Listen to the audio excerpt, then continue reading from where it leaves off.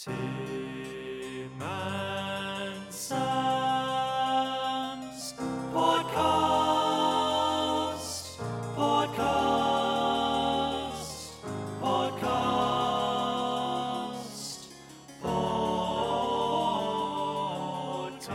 Sam and Toby have a podcast which is really, really great. They serve up music on a plate. Tim's luscious locks, Sam's shiny plate, make them the very best of mates. So welcome to the pod. Sam has the news, Tim does reviews. Guten Tag, welcome to the Classical Music Pod. Against all the odds, we were invited backstage to the Ivor's Composer Awards. Stay tuned to hear us try almost too hard to brand ourselves the Ant and Dec of classical music. Also, the late great Victoria Wood makes an appearance in this week's analysis. But not before some Handelian recycling.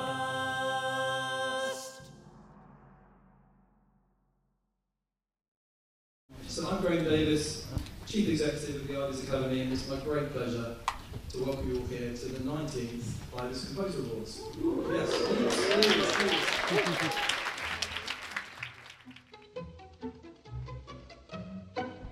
Hello, dear listeners. Hello, listeners. Tim and I are here backstage at the British Museum, and we are absolutely livid Furious. not to have been nominated. It turns out that there is no Best Jingle category. And so, in protest, we've turned up to hand out our own Podsticle Awards to the great and the good. The winner is Sometimes Voices, composed by Alex Paxton.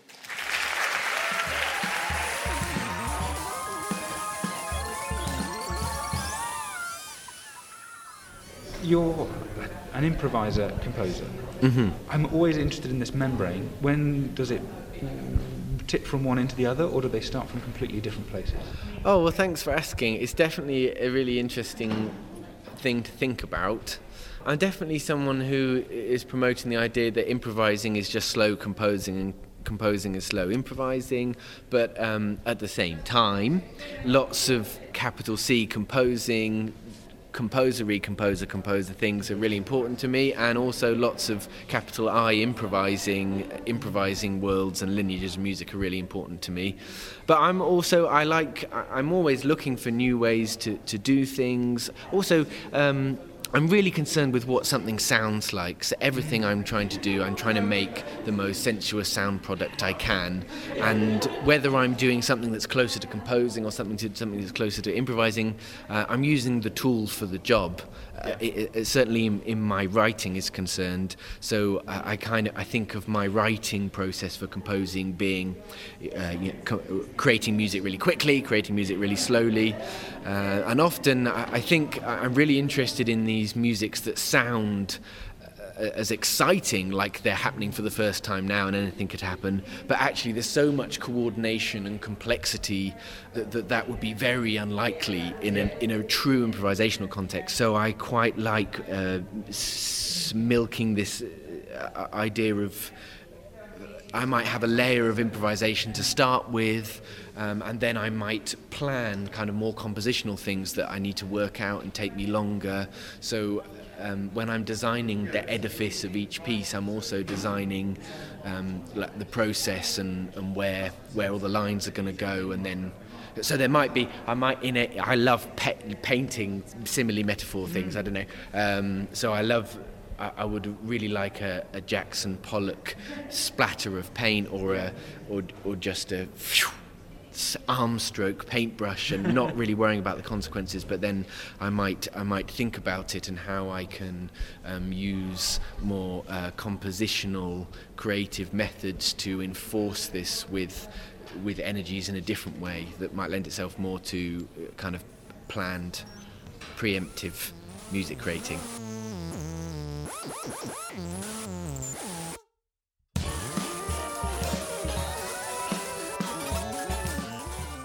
I listen through to music for Bosch people, Oh, thank you so much. How do I know if I'm a Bosch person, and what is... I mean, we're not talking exclusively about washing machines. So. No, but, if you use a washing machine, you're getting pretty close, I think. How do you know if you're a Bosch person? I don't know. The word has lots of connotations I like and a lot of connotations I don't like. But it's definitely the right title for that album. I think if you like the piece, you can be in my club of Bosch people. Excellent. And I'll send you a badge. Speaking of giving things out, we've got a secret bonus award. This is my goodness. So gilding the lily of your... Oh. Someone we wish we'd known more about earlier, and we'd love to have you on for a full interview. Oh, thanks so much. Yeah, I'd love to be on for a full interview. Thank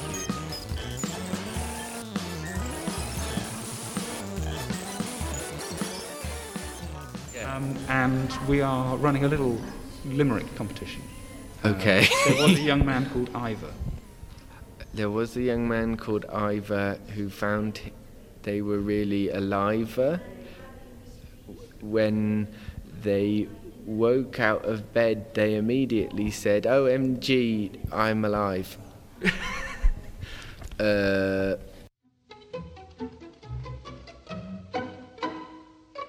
Here with Alan Davey, controller of Radio 3. Hello, Alan. Hi there.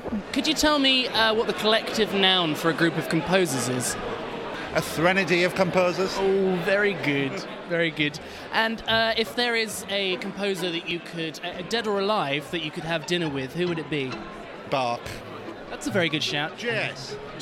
Rather than CPE or one of the many others. Not Sibelius, I can keep out with the drink. Yes, that's a very good one. So the winner is Catamorphosis, composed by Anna Thorvaldsdottir.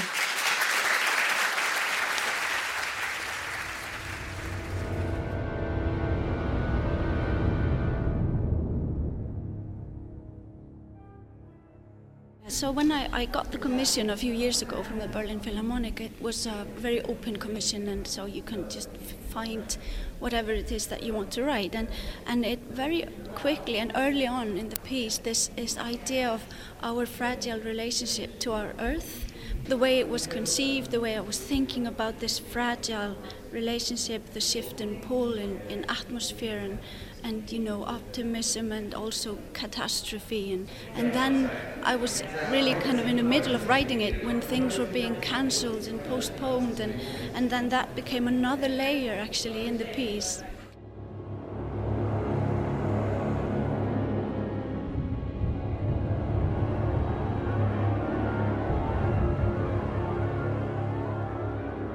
It's a very personal piece, but it also has this grand scale kind of idea behind it that very kind of connects to our time in a way. Yeah, I mean, I gather that sort of that nature and landscape are very important to you. How do those themes manifest itself in your work generally, in all your music? Yeah, it depends. It's different.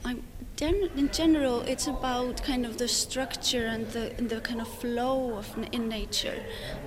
It's not really about taking sounds and putting them into the music, but it's more about experiencing the elements and the energy of nature, because it's so many things. It can be very fragile and beautiful. It can also be very brutal in a way. So it's more about that energy.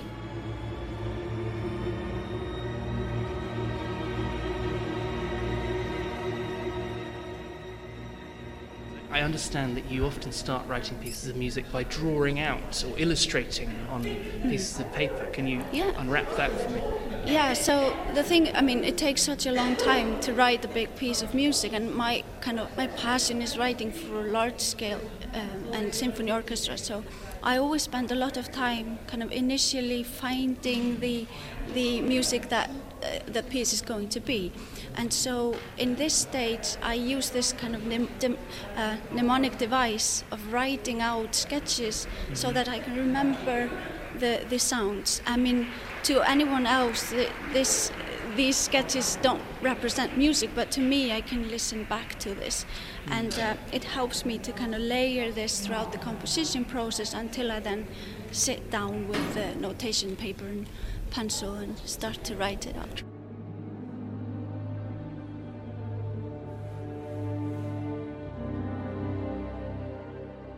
So we've come up with our own awards called the Podsticles. And we've printed them out on very high quality card, as you can see, and we've awarded you the Sound of 2021 for consistently distinctive and utterly compelling musical voice. So congratulations on your podsticle. You can fold that up and put it in your pocket. Thank you so much. I appreciate this. Danny Howard, welcome back to the Classical Music Pod. How are you enjoying your Ivors? Oh, it's a wonderful evening. Lovely to see everyone after all this time. So, yeah, great night. I should tell listeners we've just been papped by Mark Allen with a cheeky smile. He's now laughing at us. I'd love to know if there's anybody that you're sort of particularly interested in at the moment, that you've been following, you've been listening to lots of their music and you'd like to give a shout out to. I love Mason Bates. Mason Bates. I think he's fab. I've loved everything that he's recorded, and this Philharmonia Fantastique, this educational piece with Pixar and visuals he's just released, looks incredible. I'm a big fan, and I can't wait to watch what else he writes. Will you be sticking around until midnight when all the exhibitions come to life? This is news to me, but sounds exciting. Oh yeah, the Elgin Marbles, they come to life. Oh, okay, yes. Yeah, I'll see you there. I'm here with, so far, my favourite dressed person here at the Ivor Novello Awards, and I just wanted to ask them about their fantastic cape. Where do you get a cape? I made it. Look, it's just 2 pieces of cloth on the front and held together with safety pins. That's brilliant. Could you tell us some more about who you are and what you're up to here tonight? I'm Caroline Krobel. I'm nominated for the Best Cape Award. No, I've been nominated for sound art. Brilliant. 26th and 28 March 2020, Imitation Inversion, composed by Caroline Krobel.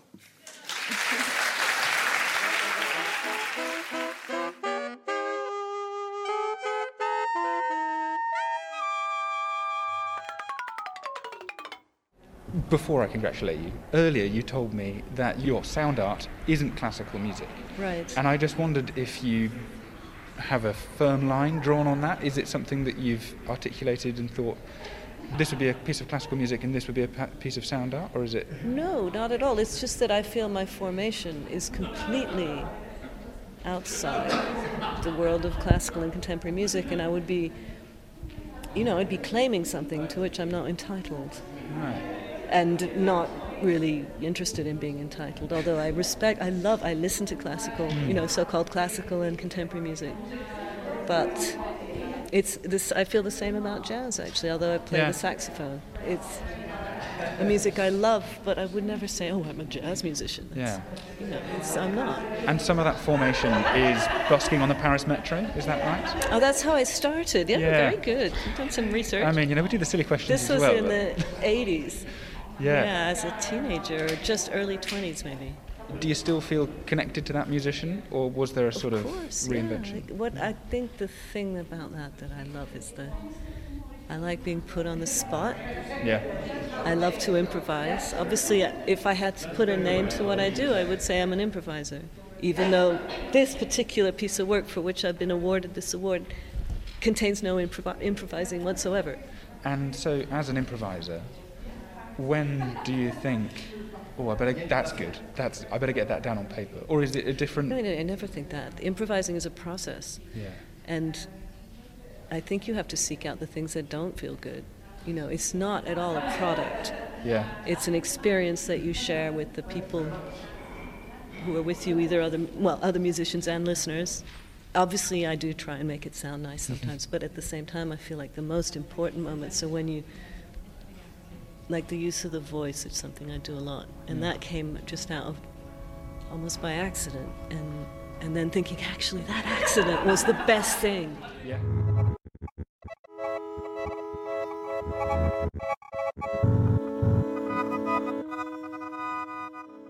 I just wanted to add one thing. I said there's no improvising in this piece of work, but it actually comes out of a lot of...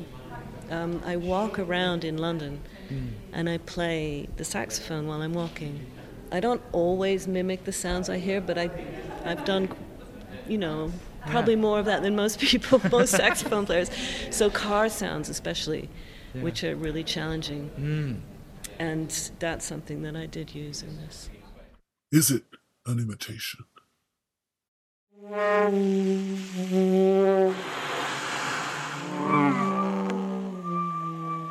That's London, 26th and 28th of March 2020. Could you just flesh out the concept for anybody who hasn't come across it yet? Oh, all those very few people in the universe who haven't come across it. Very few people who are yet to have their life changed. Right, exactly. So it's about the COVID lockdown that started on the 23rd of March in London last year, 2020. On the 26th and the 28th, I went out for permitted exercise. Do you remember that? I do. On my bike, and took some shots of London on my phone to give my kids, to show my kids. Because they weren't really bothered about permitted exercise. They just stayed indoors. And then I thought, this is powerful stuff, even though it's just a shaky, handheld, rubbish telephone. In fact, I held the phone the wrong way up the first day, and I got told off by my kids. But basically, the imitation section is all the soundtrack is replaced by me imitating the same sounds, but on the saxophone with the voice. And then the inversion section is much more complicated to explain, but basically I've used the original sound to create a music that is inside out, that's loud where the original was quiet, and that's noisy, or that's high where the original was low. For example, if you see a bus going past and it goes quiet because the bus was very loud. It just came to me as an idea without any sort of meaning attached to it, but I think it relates, in fact, to the absences, the holes, because the music sounds like a series of gaps. Oh, well. Oh, and it's dedicated to Carol Chant, who was a great artist and musician, not enough recognized, and who died of COVID. And also I want to say, I've been thinking about the word innovation, and for me it doesn't really exist in a bubble by itself. It's really about the community and the environment that makes you or makes me what I am. So this is to just all the people that I've ever encountered and worked with throughout my whole career, especially the ones that you never hear about, the people you never hear about. So this is for you all. Thank you. Cleveland Watkins, congratulations. Thank you so much. We're running a sort of awards alongside the awards that have been given out tonight. They're called the Podsticles. Oh, yeah. They're slightly tongue-in-cheek, and we've actually got one for you here. Here we go. We've given you the Strumpet Award for collaborating with the most extraordinary and eclectic group of artists we've ever seen. Oh, thank you. And I would like so to much. present this to you officially Podsticle. from the Classical Music Pod. Oh, thank you so much. Yeah. The Podsticles. It's Thank a great you so pleasure. Much. And Liza Beck, it's a great pleasure to meet you at the Ivors. Well, you're a member of the Ivors Academy, are you? Yeah, I am indeed, and it's lovely to meet you. You're going to have a go completing our limerick, am I right? There was a young man called Ivor. He got a blowjob from a tiger. The Ivor Academy's Impact Award 2021. Zoe Rahman. Zoe Rahman, can you tell me how important you think awards like this are for a composer's or musician's career? Or indeed, if you think they're not important at all, I'd be interested to know. Do you know, I think as a platform to recognise composition as a very important art form, you know, and that give creative people like myself acknowledgement, and I think that's a fantastic thing, especially in the world we're living in at the moment, where music really has been devalued to such a point where people don't know who the composers are of the music they're listening to.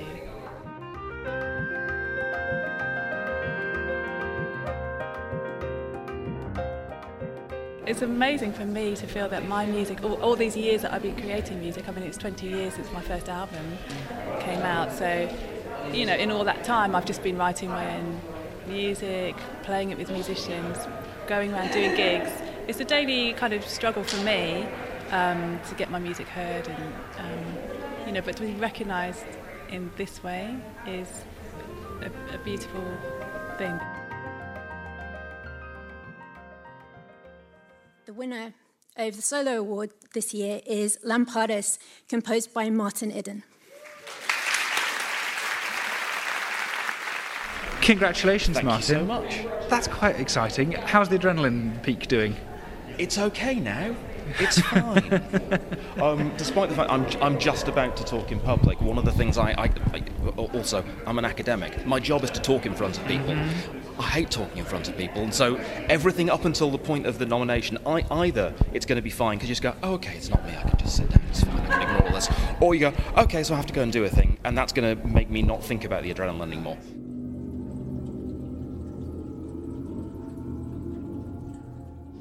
Your tuba piece is 30 minutes long for solo tuba. When that does it start life thinking it's going to be on this scale, and or does it develop? How do you structure that amount of time? So for ages I've been trying to write longer pieces that do less, and it's as far as I've got with that. And it is, to be honest, it's the piece that when I looked at it, I went, I think this might be career ending, because it really does very, very little for really quite a long period of time. And the question all about that is whether if you do the same, more or less the same thing, just these slight fluctuations in a very narrow bandwidth over a long time, either it's terribly, horribly boring, or it gets more and more interesting. I should maybe confess, when I was a student, I don't know how this happened. I was at my friend Adam's house, and he had a ghetto blaster that had a loop function on it. And for some reason, we looped 2 seconds out of Goretzky 3. Nice. And Adam went out, and I sat there and listened to it. And after 10 minutes, it was awful. After 20 minutes, it was the worst thing that had ever happened in my life. At half an hour, it started to get really interesting. Right. And at about 50 minutes, I never wanted it ever to stop. About an hour and 15, I had to go to a lecture. Excellent. So that seems to be a really formative experience in kind of going, in buying that idea that you get from Cage, that if something's boring after 2 minutes, try it for 4. If it's boring after 4, try it for 8. If it's boring after 8, try it for 16. And maybe it'll turn out that it's not boring at all, but really interesting. Rob Lele, welcome to the Classical Music Pod. I noticed you've put your food down. It's a serious Vox Pop, though, yeah. It's a very serious Vox Pop, I have you know. Could you complete the limerick? There was a young man called Ivor. Oh, God. He'd write you any piece for a £5. How would you rate the bathrooms at the British Museum? I think I'd give them a 8. No. Wow. Half of that. A 4. A 4 out of 10. Because they're quite nice, but I feel like since we're in the British Museum, they really could have plundered a better bathroom for us to... we could have some Mesopotamian stuff going on in there. Right. We could have... Or a mummy on the wall. Yeah, a genuine mummy, yeah. The Elgin marbles. The Elgin marbles should be... you should be looking at them while you piss. Ooh, it was a jolly night. Tim, one of the things that jumped out at me from all of that was the different approaches to improvisation that Caroline Krabel and Alex Paxton seem to have. You're a composer. What's the thought on that? Yeah, I thought it was really interesting as well. Caroline seemed to be suggesting that composition was sort of entirely separate, a different entity, a different part of the brain, whereas improvisation was... it was something unique to that moment, wasn't it? Something that could only be shared amongst the people present in the room. Whereas Alex, it kind of the two seem to bleed into each other a lot more. Yeah, because they're not strictly contradictory necessarily, but it's just different emphasis, different compartmentalization of how they conceive of their process, I think. Mm-hmm. One thing that I found pleasantly surprising is that almost without exception, the composers we spoke to were really good sports, kind of defying that stereotype of the beard-stroking, Rolnick-wearing composer that takes themselves very seriously and isn't capable of having a laugh. I don't know, did you find that? Yeah, absolutely. And thinking of someone like Martin Iden, who on paper is, he's an academic composer, he's got a beard. I was a little bit worried, I'd listened to his piece. And actually he rocked up and was really fun and said he thought of it as a possible career ender when he put it together. But hearing him talk about the piece, I felt so much more enthusiastic about it afterwards, and he was just a really good sport, as was Cleveland Watkiss when you called him a strumpet, I thought. Yeah, he took that well. Well, indeed, Caroline Crabble when you commented on her cape. Yes, and it was a real treat to see her flowing down the hallway after her win. It was, just brilliant. Sam, you gave out the Keyboard Warrior Award, although we weren't, unfortunately, able to get any audio, but could you tell us a little bit about that?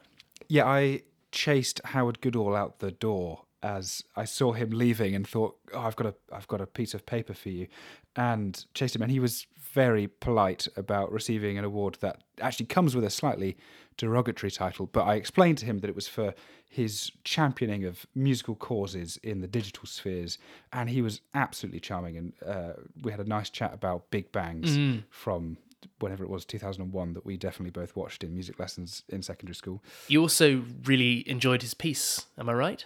I did, and I fangirled about it to him for a while.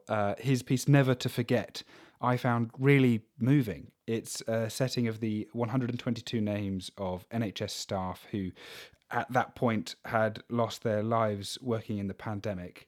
And I just found the care with which he set each of those, really set with emphasis and phrasing each one of those names for the London Symphony Chorus to then record at home, and the care that was given to that process as well.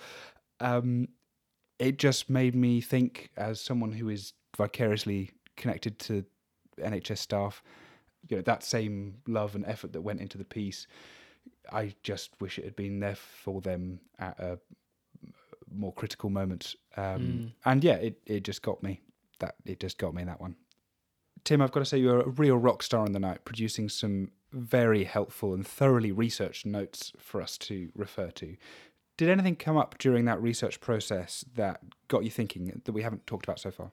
Yeah, when listening to all of the pieces nominated, pretty much every single one, perhaps with the exception of the Howard Goodall that you mentioned, had a very conspicuously low number of either listens or views on whatever it was, YouTube or SoundCloud.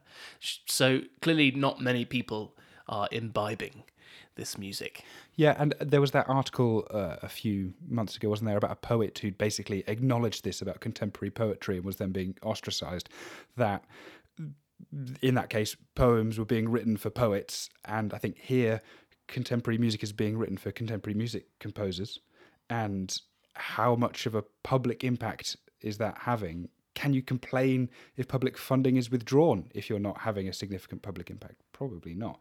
If you write a piece in a forest and no one hears it, does it even exist? And I think that it's not totally incumbent on composers to solve that problem.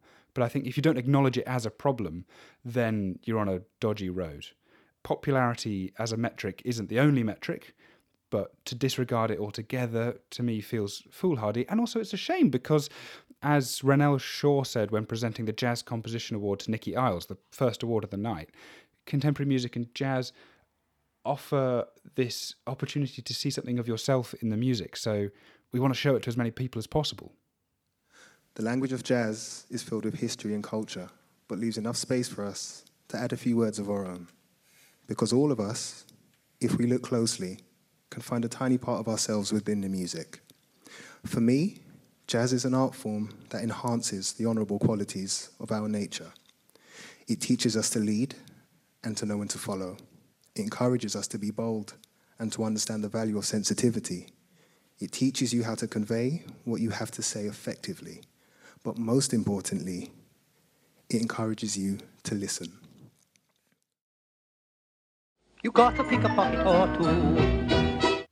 The Saraband from Act 3 of Handel's 1705 opera, Almira.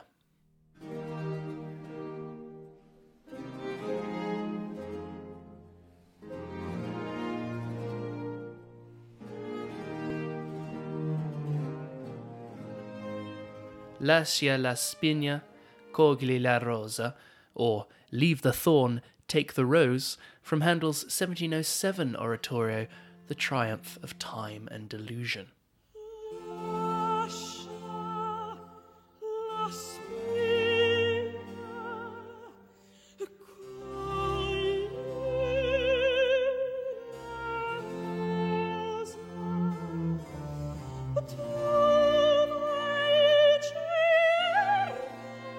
Lascia ch'io pianga, or Leave Me to Weep, from Act 2 of Handel's 1711 opera Rinaldo.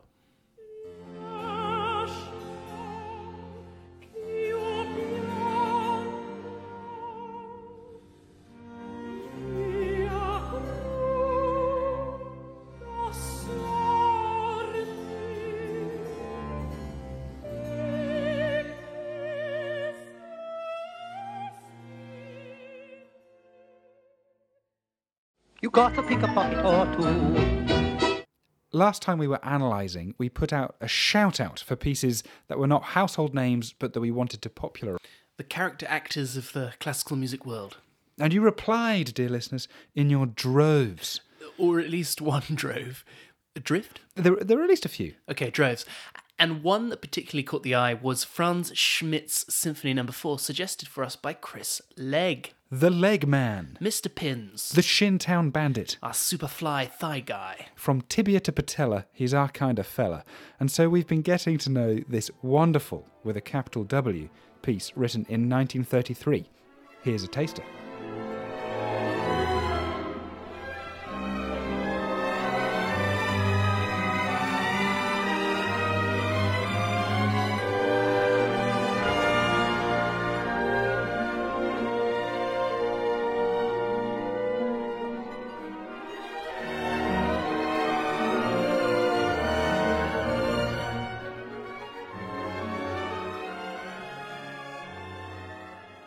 The first thing to say is that it's really hard not to project Schmidt's biography onto this piece.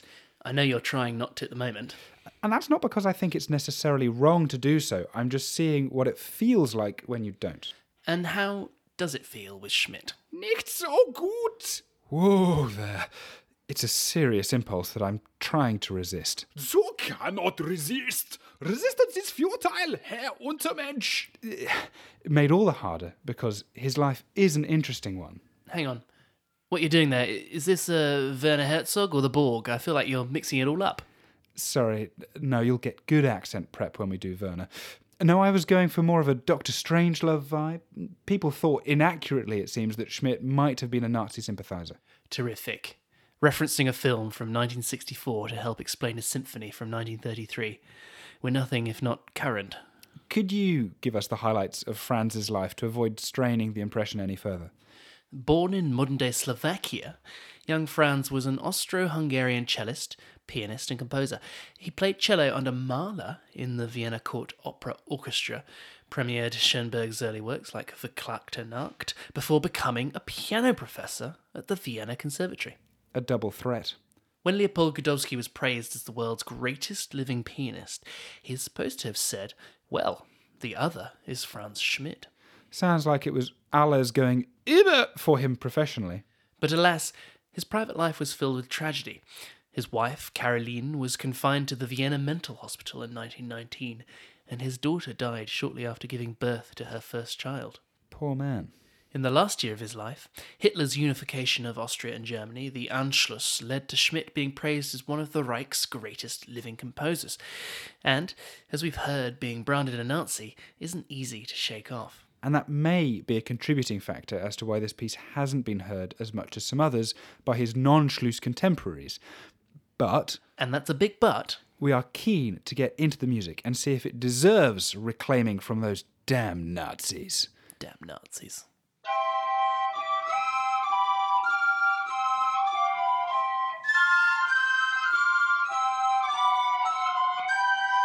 Analysis. The first thing you hear in Symphony No. 4 is a 23-bar unaccompanied trumpet solo that sounds like the offspring of Mahler's symphonic back catalogue and Charles Ives' unanswered question.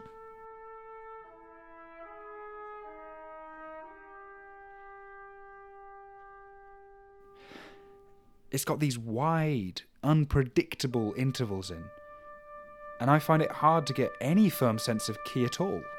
I'm not sure what mood I'm meant to take from hearing this. No, me neither. It's a confusing, stark opening that feels isolated. And it's a real solo too, no warm bed of sound to come in on. This isn't Dvorak 9's Cor Anglais solo. Or even a Sibelius Symphony Orchestra solo tends to have a blur of orchestral landscape behind solo instruments. This is real aloneness, like the bassoon in The Rite of Spring, or a more angular brass Debussy. This ultra-exposed texture happens a few other times in Symphony No. 4. For glimpses, instruments are left totally on their own. Mein Führer! The trumpet was Schmidt's instrument as a child. He wants the biographical association. Get down, get down! I was just going to talk about the cello solo in the second movement. Mein Führer! The cello was his instrument as an adult. Down, down. Tim, maybe play a nice clip and give me a second.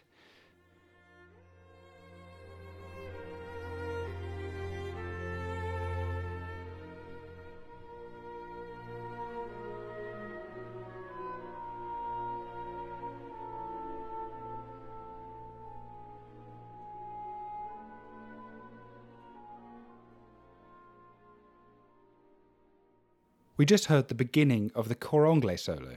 Always worth remembering it's neither a horn nor English. Nor French either. Probably originated in Poland. What else is worth noting is the rising figure that comes a little later in the solo. On a note-by-note level, I think it's got great emotional density. Break it down for us then? Well, we get the first 3 notes of a minor scale. But rising, so a hint of light in that traditionally darker mode, but then a wide leap upwards. Ooh, jangly. Yes, it's a tritone, the devil's interval. But to a note still within the scale. Exactly. It feels dissonant, but actually isn't really. It is rising upwards, but falls short of the apex. This. Rather than this. The whole motif is bound up in contradiction and feeling both things at once. Like the loss of a child during the birth of a grandchild, yeah. Stop it. Throughout the symphony, the motivic material feels like Janus. Pardon, Sam, we tried to keep the pod PG. Couldn't you just say bottom there? No, Janus, Tim. The Roman god after whom January is named, as he looks in 2 directions at once, backwards and forwards. Or, in this case, positive and negative at once. And did you hear about his Welsh brother? No? Yes, Hugh Janus. Speaking of jokes so bad they're good, Les Dawson. A king of musical humour. He had a famous routine of pairing a tune in one key with the accompaniment in another. Tim Minchin, Chop Your Nose Off. And that juxtaposition of things that sound almost like they go together but actually don't, he used to comedic effect. Bill Bailey, Go Suck on an Exhaust Pipe. And Schmidt is also often juxtaposing different material, either emotionally contradictory or even, like Dawson, bitonality. They feel like they should reconcile, but they don't.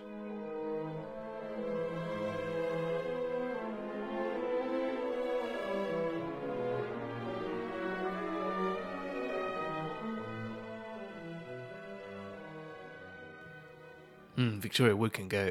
Actually, Victoria Wood's just as good. Agreed. Ow. At the end of the symphony, I find myself feeling bereft, hollow, like there's something missing. A child! Calm, calm, calm. Because Schmidt elides the traditional 4 movements into one, the listener has 45 minutes or so of continuous music before that silence hits you like a chasm.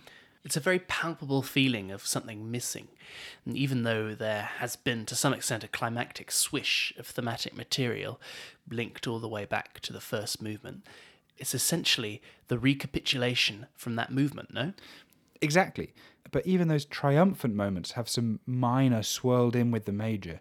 We never fully escape the Janus duality. There is always some negative mirror reflecting the positive object. And the big, loud, swirly climax comes quite a long time before the end, I felt. Yes, there's enough time for a postlude, a sort of hymn at the end before the trumpet soloist returns for a nerve-jangling solo in the last bars. Chops of steel required.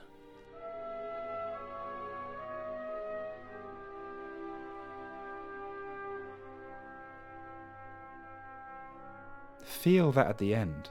We think we've landed safe on something, but then the trumpet raises a semitone of doubt before returning to that home base alone.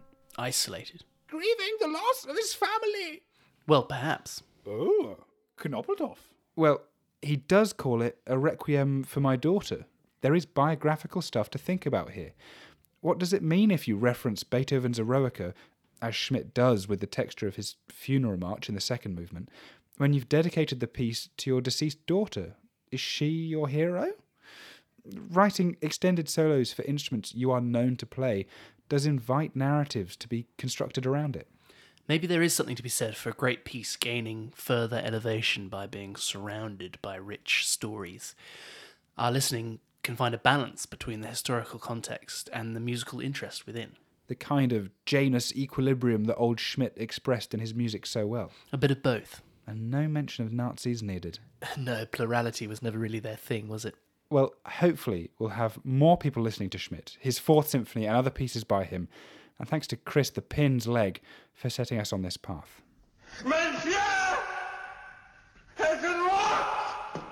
Kermit the Frog. Kermit the Frog is out there, still circling like a shark in the water, forced to eat a kangaroo testicle. His liver was pecked out by an eagle. What monkey glands are they eating? His dog just made a more sensible contribution than he did. Yes, Kermit the Frog sang. We will take back control of our fisheries. Unnecessarily rude to Miss Piggy, I thought. He's a very eel-like customer. But it is up to us now to let that lion roar. And time, I think, to put a bit of a tiger in the tank and get this thing done. Kermit the Frog. Yes, Kermit the Frog is out there, still circling like a shark in the water. Straight into a massive elephant trap. I swallowed a bug. This is not all about some expensive green act of bunny hugging. I know it's bunny hugging. You know what I'm driving at. We send you penguins, and they're the bear. That's not mine. Well. Before we leave you, a quick thank you to Rebecca Johns for getting us into the Ivors, and of course, a big thank you to all of the composers at the Ivors for being good sports and chatting to us and agreeing to answer very silly questions. Very silly questions, intentionally silly questions. And another big thank you to Chris the Centipede Leg for suggesting a fantastic piece that I had no knowledge of at all, and I'm going to look forward to listening to the rest of Schmidt's output now. Well, not right now, but soon. A final reminder that it is the season of giving and generosity, so maybe check out our coffee page linked below and just leave us a little something in our stocking.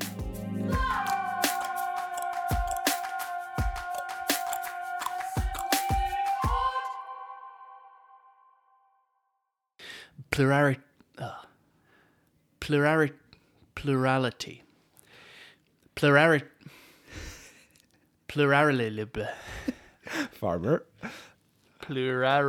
Plurality. I can't say that word.